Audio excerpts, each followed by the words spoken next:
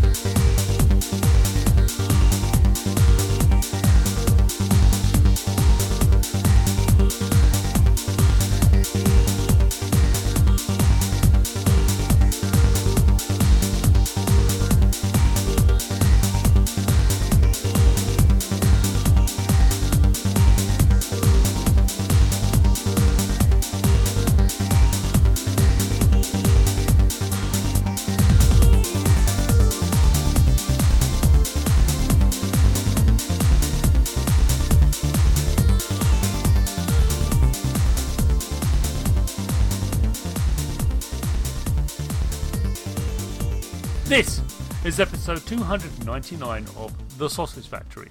Welcome! In this episode, I chat to James Roberts of Nebula-Design about their top-down scrolling shooter, Iridium. Definitely a homage to the classic C64 and Spectrum game, Iridium. And one of my favourites, actually. I still play it to this day. And so to see it sort of replicated again in a way, kind of, but with a very different take, a modern take, with Iridium. It's quite a joy. So I had to have James on. And here's the result of the show. So without me blathering anymore, let's listen to me from about 6 or 7 weeks ago. Chris, if you don't mind. James! Hello. Who are you and what do you do?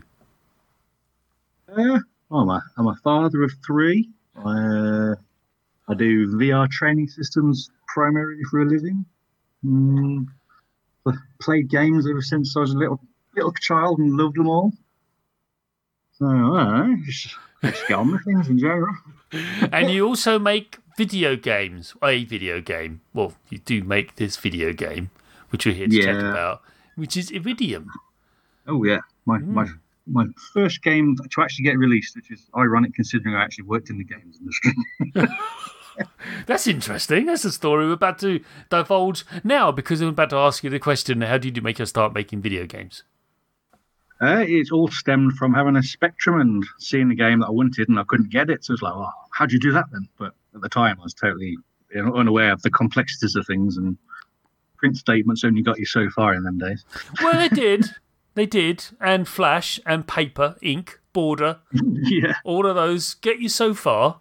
And then you realise that maybe I should delve into data statements. Maybe. Yeah. I did do that a little bit, and I managed to find my own character set, but that was about it on the Spectrum. Well, it's just the fine art of collision detection. They never teach you that. They teach you all the stuff, and then they dance around the concept of collision detection. And you go, how do you do that then? Oh, what's that? Big owl. What? Just look, you can draw that. But we can draw a big circle. Yeah, but how do I sort of make it so when I hit that circle? Please stop talking about collision detection. You're really annoying me. But I've just found that it's just this mystical art that they don't want to talk to you about. Anyway, carry on. Oh, yeah. So, yeah, it's a Spectrum and a 64, which was awful basic, but I never really got into assembly massively. But then I figured out I wanted to do in computers at that point. I then went to college to do computers and uni to do computers. And Elite Systems came round on their graduate recruitment at the end of uni. Right. So we knew they were coming. So me and about 4 of my friends all got ready and got bits and pieces coded up and ready and went to show them the relevant things. which did involve me putting my Amiga 4000 in a suitcase and carting it all the way on a train to the uni just to demo a 3D cube and a 2D shoot 'em up on my Amiga. But the 3D cube got me the job, so that was all good. Nice. So I had 4,000 as well. Yeah. I actually had quite a history of Amigas. I had two 500s, a 1200, which at the time it was like when they just come out and there was nothing for them, so I wasn't too impressed because it was like, well, none of my games really work anymore and nothing runs any quicker. Oh yeah, you had to get nothing degraded. Nothing had been written for it at the time. Yeah, I mean, I have two 1200s. One's in a tower and one's in a regular case. The one in the tower is not really an Amiga anymore. I don't think. Yeah. I mean, if it's running Quake at 30 frames per second, that's not an Amiga anymore, is it? Really? No, it's not. No. Is it? It's not. Quake's a PC game at the end of the day. It is. I shouldn't do. I mean, it's a lovely tower, and I've looked after it. And I've recapped it recently, but it's like, mate, it's got an 040 chip in it. Yeah, running at 40 hertz. Yeah, that's not. That's not an Amiga. Yeah, but it is. And then I've got a degrader in it as well, so it can run older games. I mean, a really good degrader, but it's such a pain in the bum to actually trigger it. Because you're like, it's just the hurdles you've got to jump. Like, I've got to be really rubbish now. Do you want me to make rubbish now? You do realise I can run Doom at a reasonable frame rate. I know. But I'm assuming you lost that 4,000 now because the Vata battery would have destroyed I've actually got two. I've got my original one and another one I acquired off a friend. Did the battery explode? It did leak, but I got, because I'm a member on AmiBay, why I joined AmiBay originally, actually. I got someone to fix up my motherboard for me, so it's got all the tracks fixed, the battery replaced with a coin cell, and some metal clipped SIM sockets rather than the dodgy plastic ones that were in it. Yeah, I've added extras as well. So I've added an 040, the official card mine. I couldn't get a warp engine, and that was far too expensive. And I've got a micro ATX power supply rather than the original, which I managed to get wired in, as well as a compact flash, because then you have WHD load, which is even easier. Oh, it's great. I've got one of those sticking out the back of my 1200, the other regular cased one. Yeah, and that's lovely. Just like you can pop it out and put another one in, and it's just so good. And if I said that back to myself 20 years ago, I'd give myself a slap. Like, what are you doing? Like, well, you do the same, rather than the silly sort of mechanical thing inside your machine going whir. Doesn't make any sense. Look at this thing, So yeah, solid state. It's amazing what the hoops we would jump through to still use this old hardware. You and I know you can emulate it perfectly fine, and it's wonderful, but it's just not quite the same. I did get something recently which makes him. It's not kind of emulation, but it's not. It's that grey area in between. Cause it's a FPGA Mister. So Mister, yes. The actual chip on the FPGA. So that's as close to the real thing as you can get without having the real thing. Indeed. It's being almost cycle exact on a lot of the cores anyway. Yeah. Which is very, very cool. I've not had much chance to play with the X of finishing off Iridium. Indeed, I want to get one as well, but that's a separate sort of discussion. But it's wonderful that you sort of like developed this stuff. You demoed a cube of, which is no mean feat actually, everyone. At that time, you put just a cube. Yeah, I mean now you've got high level stuff with Unity, but this is low level coding stuff. This is quite challenging. I watched Open University video, but like 1 a.m. when I was a teenager, with some bloke with a kipper tie on it, explaining how he did 3D projection. I had no idea at the time, but turns out it was quite simple. It's just similar triangles, which is a math concept I did at GCSE, I think. So, yeah, applying it. Extremely powerful. Yeah, it's a very, very powerful mathematical tool, yet one of the simplest and most rudimentary. It's weird. It's like, well, yeah, it's just proportions. Is it? Yep. Yeah. So as soon as I found that, it's like, oh, okay. As for hidden line removal, that was an altogether mind-bending experience. But and then, so you moved on from there. You managed to get a job in the industry for quite a while, by the sounds of things, and continued, or did you move on to other industries? I went from. I had two jobs in the proper games industry, which was Elite and NMS, and then from there, I got a bit disillusioned because it was all. At NMS, we'd literally got a gold disc of a game to go out, and then the company folded, so it never happened, which was really, really disappointing. Oh dear. Okay. So that kind of got me a bit disillusioned. Then went for a few interviews, had a couple offers, and it's like, oh. And then a fruit machine company called Mega offered me a job for almost twice the amount of money everybody else was offering. So I was like, all right, well, I'll go do that then. Yeah, go do that then. Yeah, so I ended up being a video research engineer at Mega, which was fun. Yeah, there you go. Or at least it was until they got bought by LeisureLink and killed them off anyway. Yeah. But clearly you still had a great interest in video games and the playing of them and the creation of them. Hence the arrival of Iridium, which we're going to be talking about presently, and obviously definitely influenced by a certain game from the C64. Personally, I still prefer the C64 version, or I do sort of tip my hat to the people who made the one on the Spectrum version, but it's not quite the same. Not being elitist here. No, it's good. Yeah, but it is not, a good not, game. Not quite the same game. It's not the same game. It's a good shooter, but it's not the same game. Yeah, it's much more slower when thinking about it, whereas the Iridium on the 64 is really fast. Yeah. You've got to know that.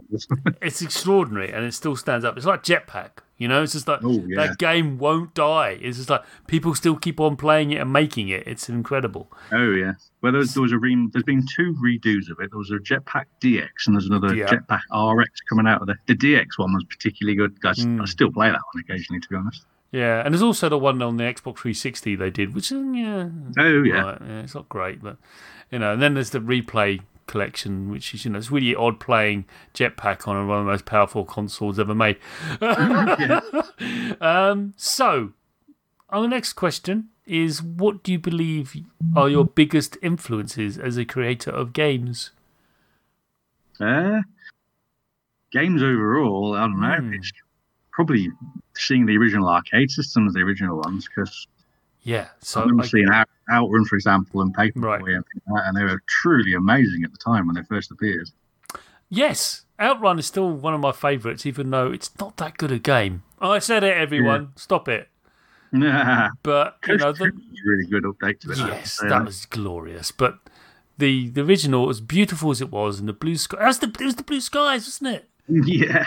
It was a really, really pretty game. It's so like everything's normally black and dark and brown, but no, this is full of joy. Yeah. And breeze. So much so that the music was called it. It's just full of. You could feel the wind, even though there wasn't any. It was amazing. Truly an amazing feature. And look at all the tricks they pulled off to give that perception of speed, because it wasn't going anywhere. No, the particularly clever one of the really clever things was they actually merged 2 of the road engines together to get the 2 lanes. At the start, there's like the one you start in, there's the one to the side of you. Yes. That's actually 2 separate systems merged together, which was quite clever. I remember reading a documentary on it at one point. Yeah, I mean, it's similar to what happened with Wipeout, and they did a lot of tricks there to convince you that this is going 20 times faster than it actually is. Good old field of vision on 3D. Yeah. And it's just like, are you just blowing the textures? No? Okay, we are. That was the game that sold me a PlayStation, that was. I went from playing Supercars on an Amiga to playing Wipeout. Wow. Can't remember what sold. I was very much a PC head at the time. But that's a wonderful thing to actually lean into, is actually to say, you know what, I'm inspired by that core experience that just, when you grab hold of those controllers and arcade sticks, what have you, is that feeling as your claw sort of wraps around it, something happens. And sometimes it's not always great. There's some bad ones, but generally the ones that survive, the ones that we still hold dear, they're the ones that and it's that feeling that you've tried to feed into. Am I right in thinking that? It's just like you just actually said, this is what I really enjoy. This is what I'm drawn into. Oh, yeah. And there were so many of them as well. The arcades were just so many good games at that point in time. Yeah. They're just not the same anymore. It's all just fruit machines and gambling. It's not. It is what it is. But I think Robotron is one of my favourites for that. Oh, yeah. Even though I'm bloody rubbish at it, I still love playing it. Terrible. I love my twin stick shooters, I really do. But honestly, no. I played that at the last revival event, and I got to say, I did absolutely terrible at that. No, it's so simple, but the risk reward is such a beautiful model there. Do I go for the mother, or do I just shoot everything? Yeah, but she gives 200 points. Yes, but I'm about to die. Oh, I'm dead. Too late, you thought about it. Yeah. And it's just like, what a beautiful model of risk-reward. If you want to know what it means, look at that game. And it's like 40 years old now, I think. I don't know. I think something like that. Yeah, it's going to be around about that. Yeah, it's incredible. So, yeah, there it is. It's a wonderful thing to be drawn. And it comes as no surprise with Iridium. It really doesn't. But before we get into that, we need to ask you another question. And this one's a bit tricky. You've probably never been asked it. Most people haven't. And it does take people by surprise. It's not offensive or rude. It's just a bit of an odd question. Probably you haven't thought about it, but let's just do this. Here we go. What developer do you most admire in the industry and why? Can be anyone. Absolutely anyone. I know. You can do more than one if you like. I don't mind. I'll be charitable. It would have been hands down Pete Molyneux up until his demise of making certain dodgy games. And realising that actually he's a bit rubbish. Turns out he's a bit of a a shyster, bit of a chancer. Yeah, it's all mouth and no trousers. That's what the problem. Turns out that's what he was. Yeah, he didn't actually do anything. He was everyone else. Originally, I think he did. Like when it was the era of Populous and things like that, he actually was a bit more hands-on. But as it progressed, he seemed to get further and further away from it, and then just started believing all his own hype. It seems. Yeah, and believed his own. Yeah, and then as inevitable happens, reality knocked on the door and said, "Mr. Molyneux, yeah, I've been expecting you. Yes, I'm sure you have." That's they got Matthew Smith from good old Manic Miner Jet Set Willy days. Yeah, I still play Manic Miner every now and again. Yeah, I still prefer that one to Jet Set Willy. So do I. It's a much better game. I know it's controversial to say it, but I think genuinely it's a better game. Yeah, and then it's got to be like Graf Gold and Andrew Braybuck because of Paradroid and Iridium. And two of my favourite C64 games. People don't understand Paradroid as much as they should. Awesome. But it's extremely tactical. It's a very tactical game. It's like, should I go after 257? I mean, it's easy. Or 432. 432 is looking so good. But I'm probably not going to survive him or her or that. But 237, and it's like, if you don't, it's just I did stream it many, many, many moons ago. And even then, when I was trying to explain to people, like, what is going on? Sorry, you're the little robot taking over other robots. It's fine. And I did like the 16-bit update. That was good. Yeah, I actually really enjoyed Paradroid 90, to be honest. Yeah, it was just a shame that it was limited by the ST development at the time, apparently. That's the platform I bought it for, actually, on the ST. Yeah, so my fault. Apparently that was why it didn't scroll sideways. It scrolled up and down, but it didn't go sideways because of some technical limitation on the ST, and then the Amiga was basically just a port of the ST version, so it got what it got, unfortunately. That's what they always did back until they realised the ST was failing, but that was that very small window of time when the ST died and the Amiga was in the ascendancy, then Doom appeared. Damn it! Yeah.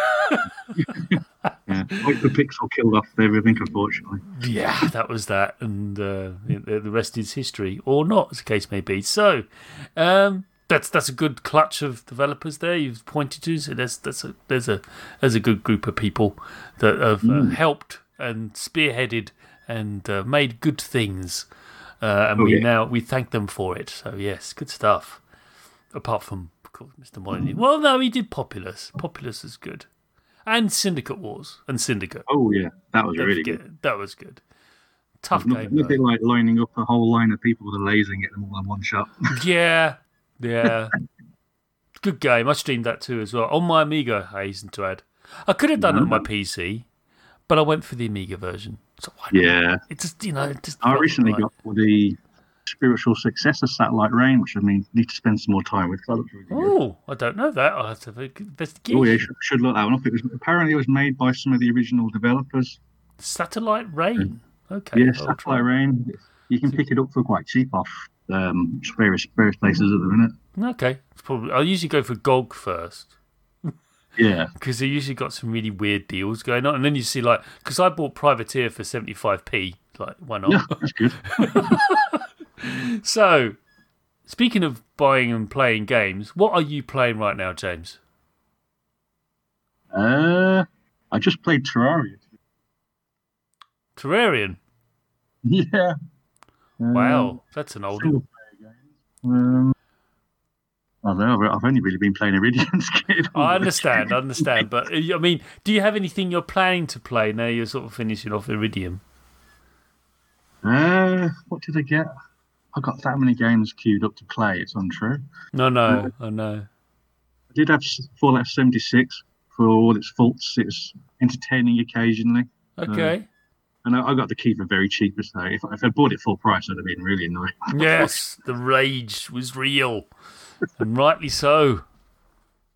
Yeah, Broforce. That's a really fun. Oh, that's multiplayer game. That's really fun. That's one of the funniest games I played with friends on a couch, and I do remember one of the players said, "I'm sorry, I've reached maximum bropacity. I can't do any more bros. It's just too many bro. It's just too much bro." But yeah, I've seen all of them now. Another one. Anything else? What else have I got? I've got far too many games. That's the problem. Yeah. I know I've got something recently. Just having a quick look through my Steam game list. Yeah. Planet Coaster. There's one I've been really meaning to get back to. Actually, I still haven't had a chance. Planet what? Planet Coaster is the sequel to basically Ron. Yes. Yes. That's an extraordinary game. That keeps on giving for Frontier, doesn't it? Really keeps on giving for them. Yeah.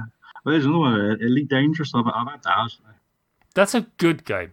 They've actually done a lot of things to make it much more approachable, and you really don't need a HOTA system anymore. No. I mean, it's fine with an Xbox controller. It's fine. And you're right. I would recommend you get back into it. It's a good game. So since I started, went off and did other things, they've added all the mining and all. Yeah. I don't think even the Thargoids have turned up. They have. The Thargoids have turned up, and it was discovered by an Xbox player, not a PC player. So no, that's cool. So that says a lot about the control system they got going. That they have, it wasn't someone from the PC, and I was so happy about that. I said, yeah, it's a console player. So yeah, I mean, why not? So the main thing I really want to get back to, which I just remembered, actually one called Phoenix Point. Oh. Yes. With Julian Gollop's most recent one. Yes. I should have listed him as one of the people I always liked, actually, because Rebel Star and Laser Squad, I played them so much in the past, isn't true? Yeah. They were the granddaddy of squad-based, turn-based combat, and we've got a lot to thank Julian for. So, yes, good shout.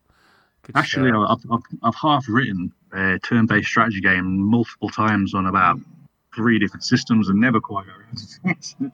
No, because you go, I haven't got this, have I? You think, I haven't got the magic. I haven't got something. There's something here that's not engaging. What can I do to make this more a thing? It was usually the resources that killed it. Like years ago, I'd get the framework written, then it would get to the point where you got to make some maps and some graphics. And it's like, I don't do that. I'll do some graphics, and then of course you'd do me about 1 page, which wasn't enough to use, and then you'd get bored and wouldn't do any more. Right, it's the assets. Knowing the project's died just because I hadn't got the resource to make the graphics for. Right. Well, it doesn't apply now, does it? Really? No. Yeah, I've got a good team now. Yeah. So, well, that's the end of the first half of the show. I think. Cool. I think we've dusted that off. I think we've covered most things that we need to. So let's go into part 2, where we delve deep into Iridium.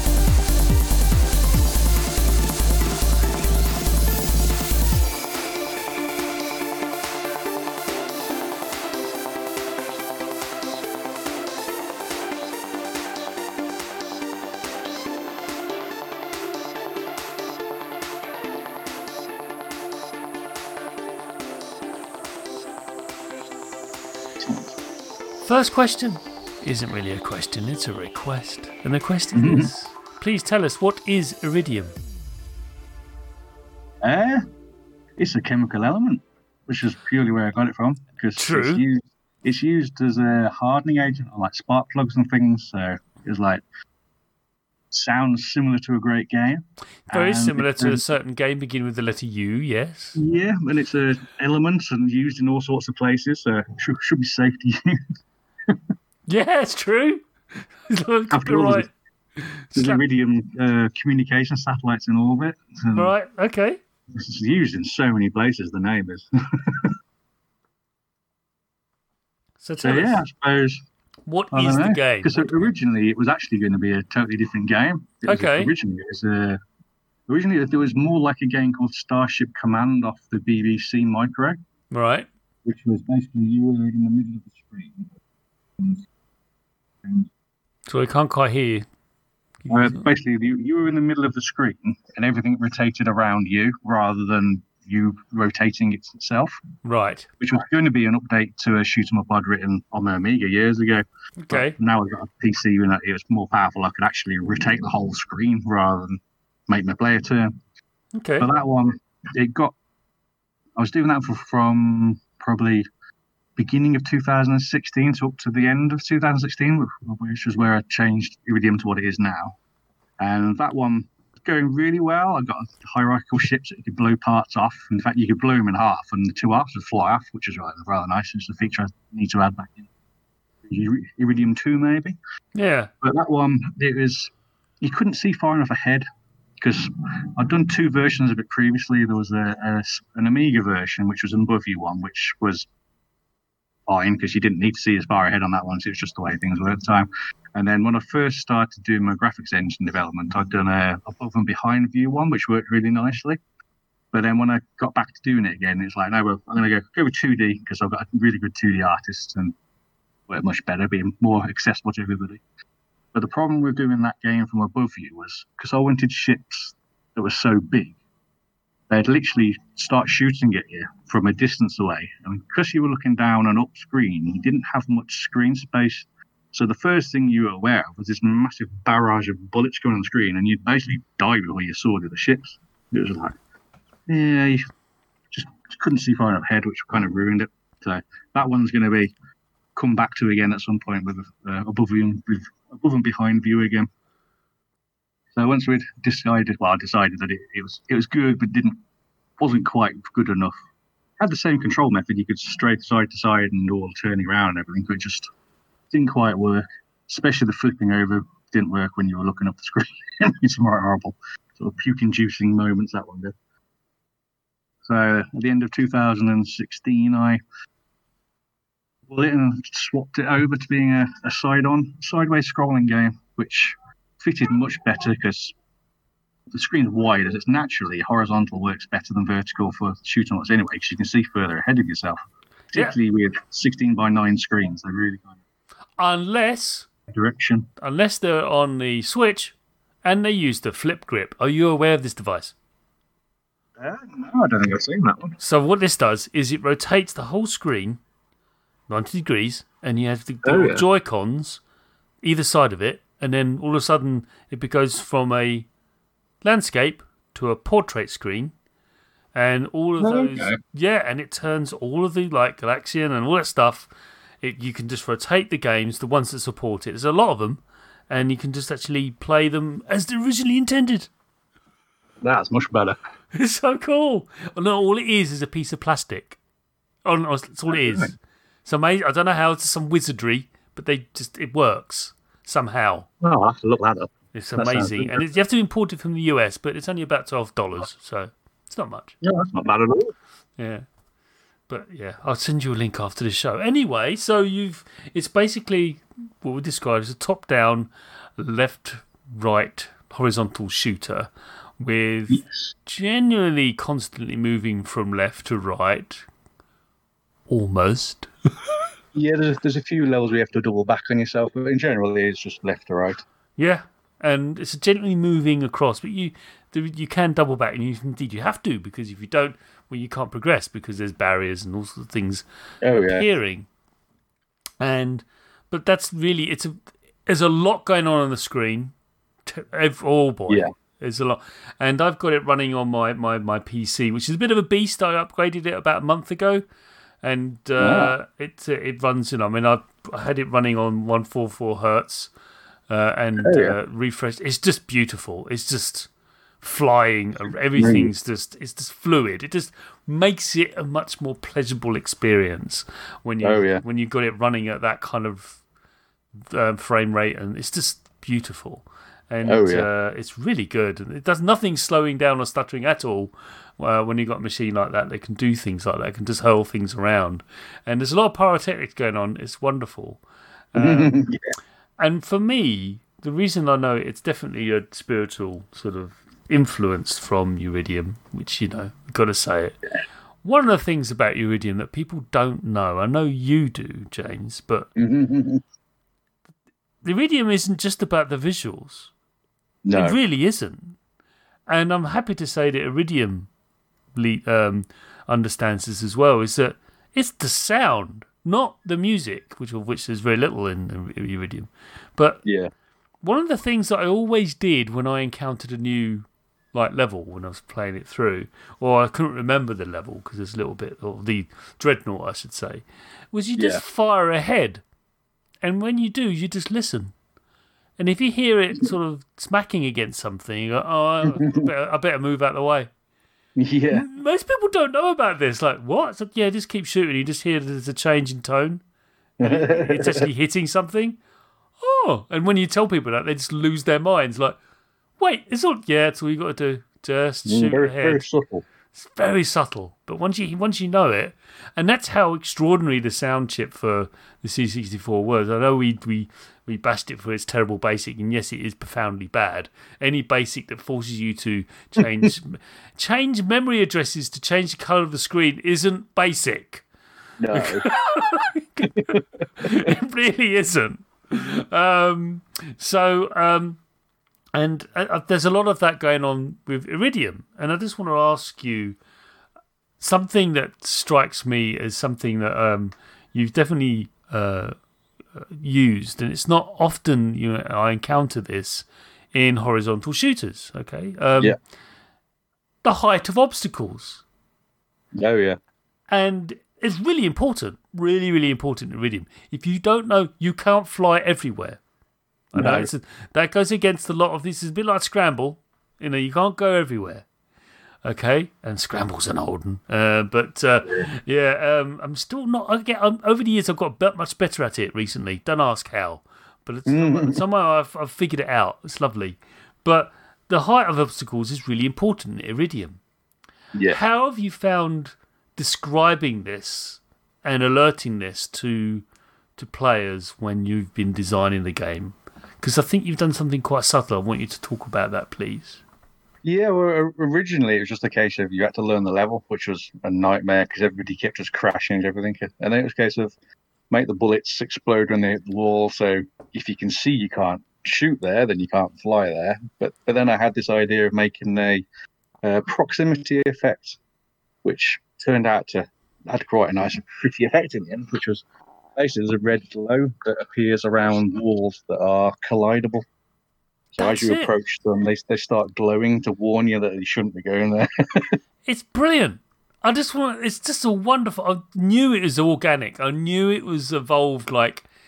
Most people think they can fly everywhere on a horizontal shooter, right? Because we can blame Gradius for that, or maybe. Ikaruga, maybe.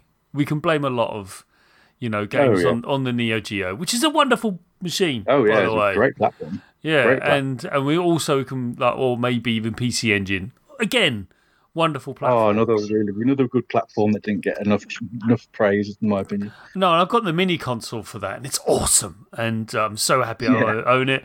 Because I actually stream from it. It's my favourite one out of all the minis. I know this SNES one is wonderful as well, but honestly, there's some good games on that system. Anyway, the point is, I just think it's wonderful that you've done this to develop a system where you can actually have this warning red flash saying, "Don't go here. This is bad," and it's good. Yeah. Yeah. Because of having the amount of parallax layers, they kind of blend together almost. So I Yeah. had to add them again because Yeah. you get the lovely depth effects on the. I don't know. I could have done 2.5D, 3D kind of affair, but it just wouldn't have had the same soul to it. It's like parallax just has that certain thing about it. Next question. Yep. There's a significant number of power-ups within Iridium. Oh, yeah. Have they been designed in such a way to allow the player to basically choose what they want from that based on their own play style? Have you sort of... there is some of that to it. Because, for example, there's 3 main weapons which you can get them rather than being like on the second and rather than being like the third and the fifth, which would give you a two like level range for each one of the main weapons. You can actually get them in general a level before, so you can get like the plasma weapon on level 2. But other than the main weapons, there's also there's 3 other pod weapons on the side, and there's the orb weapons, which were from Gradius, I should say, and all the usual ones. So you do get how your progression of upgrading your ship is very much down to what you want to do. Because you get the basic weapons that you start with, but then when you get to the shop, you get the choice of buying like a rocket pod or a laser pod or more diagonal fire, or there's just so many choices. You can change the way you play it, and certain ones work better than other ones, depending on the level as well. True enough. But it doesn't suffer from the plight of Xenon 2. Now, no. Xenon 2, as great as that game is, has a problem in that if you buy the wrong upgrade at the wrong time, you can't actually succeed in the level. You just can't. It's just not possible. Yeah. It was just bad game design. I thought that's how you do things. Like, we got to do it again. Like, no. No matter what, you shouldn't rely on on a certain upgrade in order to complete the level. That's very bad design. But they didn't really understand it back then, and that's what they did. But Iridium does not suffer from that at all. No, it can be slightly easier or harder depending on your play style, but you can still do it. You can still do it. As we said, the level 6 is absolutely nails. Speaking of nails, one of the things that I discovered, and I want to talk about because it's related to the power-ups, is burst fire. The power of the wonderful thing if you just going, well, just hold the button. What? Just hold it down. Why? Because you're going to charge up and then unleash hell. Where did that come from? Where did this burst fire idea come from? It kind of came from the secondary fire, believe it or not, because the secondary fire being rockets, which originally had ammunition, so you'd have to keep buying the upgrade, otherwise you'd run out of them. And because of that, it's like, well, I just need something else, something to make a lot of damage, because you do this big salvo of rockets and blow stuff up, and then you were like really vulnerable for far too long again. So it just came from there, because originally I had it as cheat mode so I could actually test and get through levels, and I thought, well, I've actually pared that back a bit so it's actually not quite so extreme. And then it just kind of slotted in and fitted nicely. Yeah. So it was it did really evolve, like you say, the design quite a lot overall. I had a lot of plans for things, but that one did kind of just slide in there as that works really well, that does. It's just, again, another risk-reward thing, because while you're holding a button, you're not shooting. Yeah, you're vulnerable. But in a minute, in a few seconds, you're not going to be very vulnerable at all. In fact, you're going to be the destroyer of all things. Oh, yeah. Particularly on the later levels when you've got 6 orbs that all fire the same for you. It just becomes a kaleidoscope of just death. But anyway. Oh, yeah. That's a great box quote for you. Kaleidoscope of death. So, yeah, I thought it was something you sort of it found itself, because it's just a wonderful mechanic. The amount of times I've gone into a cluster of enemies floating around, I've just gone up there and they think, oh, he's just, that's it. Bang! And it just all destroyed, and I get loads of coins and all sorts of stuff comes flying towards me. But there's one more thing. It's a massive feature of Iridium, which we can't ignore, and it definitely an homage to the original Iridium. Yeah. Because Iridium was all about you taking down dreadnoughts. That's what you were doing. You were this tiny little ship. It's definitely inspired by Star Wars, which of course had an X-wing destroying an entire Death Star with an exhaust port, which at the time didn't make a lot of sense until of course they made Rogue One, and it all made perfect sense. It was deliberately a design flaw, everyone. That they just did that to lay plans for a film 40 years later. Anyway, that's why I'm going with it, and I'm sticking by it. So this leads me to ask you the question. It's probably an obvious one, but the answer to it is, why the massive enemies in Iridium? It's just, they're everywhere. I mean, it goes against everything. Like, because normally when you see a massive enemy, you touch it and you explode in any other, but not in Iridium. Why? No. Why have you gone this way with it? And please tell us how they came about. I just wanted to blow lots of things up, and my original vertical scrolling one, I'd got hierarchical ships, so you could blow parts of them up a lot. And I wanted to bring that over because that was one of the really nice features that I'd first come up with, because you could blow things to pieces. And blowing stuff's always good fun, particularly when there's a landscape underneath and you can see it shrink down and crash and explode again on the floor. The flying over them aspects, really, because if you think about all the Star Wars again, they're flying over the Death Star, they're not crashing into it. No. And they're shooting the gun turrets that are on it. So when things get too big, you can't. If you just collide with them, there's not much fun involved, because they'll win by just ramming you. Which, of course, little ships versus big ships isn't what's going to happen. No. So it just seemed like the best way, didn't it? Because you could take advantage of the weaknesses of the ships, exactly like I said with the Death Star type thing. So you can basically take out the power sources on the ship, and then the ship will just die and fall to the floor. Yeah. Makes perfect sense. These big sort of centipede-like things floating around. This is the early part of the game. I know they changed it to some very exotic things later on, but I'm just trying not to spoil anything. So one of the earliest ones you encounter, and it's quite alarming because you see a lot of players like, oh God, it's taking up all the screen. How am I going to get away from? Hang on. Yeah. I could just fly over it. Yeah.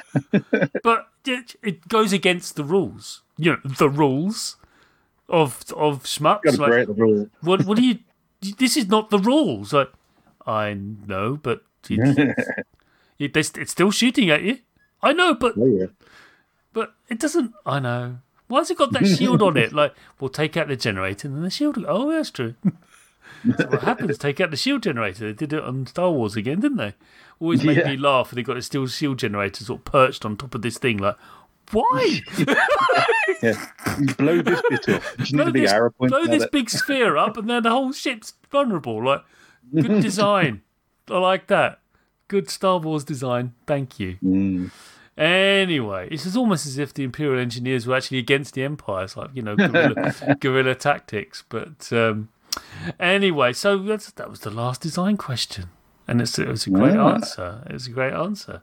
So Iridium, and it's developed by yourself, James Robertson, Kevin Saunders. James Roberts, not Robertson. Roberts. Did I say Robertson? I'm sorry. James Roberts. It gets done quite a lot. Well, no one can spell my surname. They add other A's and stuff. Like, what are you doing?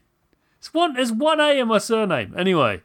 So, James Roberts and Kevin Saunders, and published by Nebula-Design Games, is it?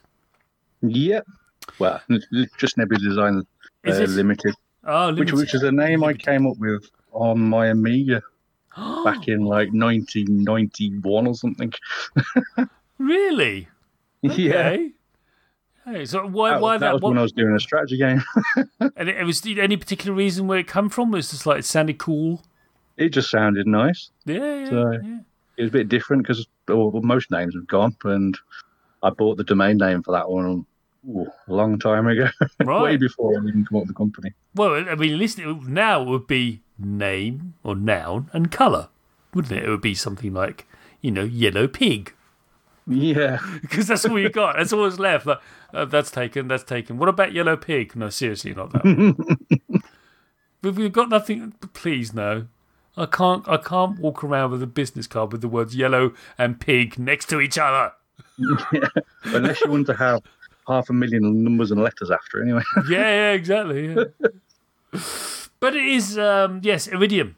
It's out now on Windows PC. That's right. Yeah, it's available on Steam and itch.io at the minute. Nice. And on the Switch, hopefully in a month or so. Oh, there you go. But that's my follow-up question. It's going to be on the Switch. It's going to work great on that machine. Yes, that's wow. Such a nice form factor for it to be on. Indeed. And I actually got the Hori sticks. Do you know those? No. They're basically like take an Xbox One controller, snap it in half, then shove it on the side of the Switch. Okay. So it's like an upgraded version of the Joy-Con. Exactly. So the actually feels like, your hand sort of like wraps around it. Yeah, that sounds like a good idea. It's very the Joy-Cons nice. are great, but they're not very comfortable. No, and the only negative about those controllers is there's no vibration on them. There's no, because that's all Nintendo stuff. They can't actually. It's all licensed to, the patent is with Nintendo, and they won't give it out to anyone, not even approved third-party developers. Like, nope, you will not touch this. But that's the only negative about it. But otherwise, I highly recommend them. But yeah, really looking forward to that. So Iridium will be out on the Switch very, very soon. Probably by the time this show goes out. So yeah, if it's been a month that'd be recording. Nice. And but otherwise, it's on Windows PC. That's the platform I've been playing on. Yep. James, it's been wonderful having you on the show. No, it's been great to be on the show with you. Yeah, I've really enjoyed recording this one, and you're more than welcome to come back and chat about whatever new game you've got hatching in your head. Oh, I've got lots of plans for games. And but until then, thank you very much. Excellent. Thank you too. You have been listening to the Sausage Factory podcast, part of the Cane and Rinse Collective. Support us for just $2 per month at patreon.com/Cane and Rinse for early, extended, and exclusive podcasts. Find us on Twitter, Facebook, Instagram, Twitch, YouTube, and at our website, caneandrinse.com.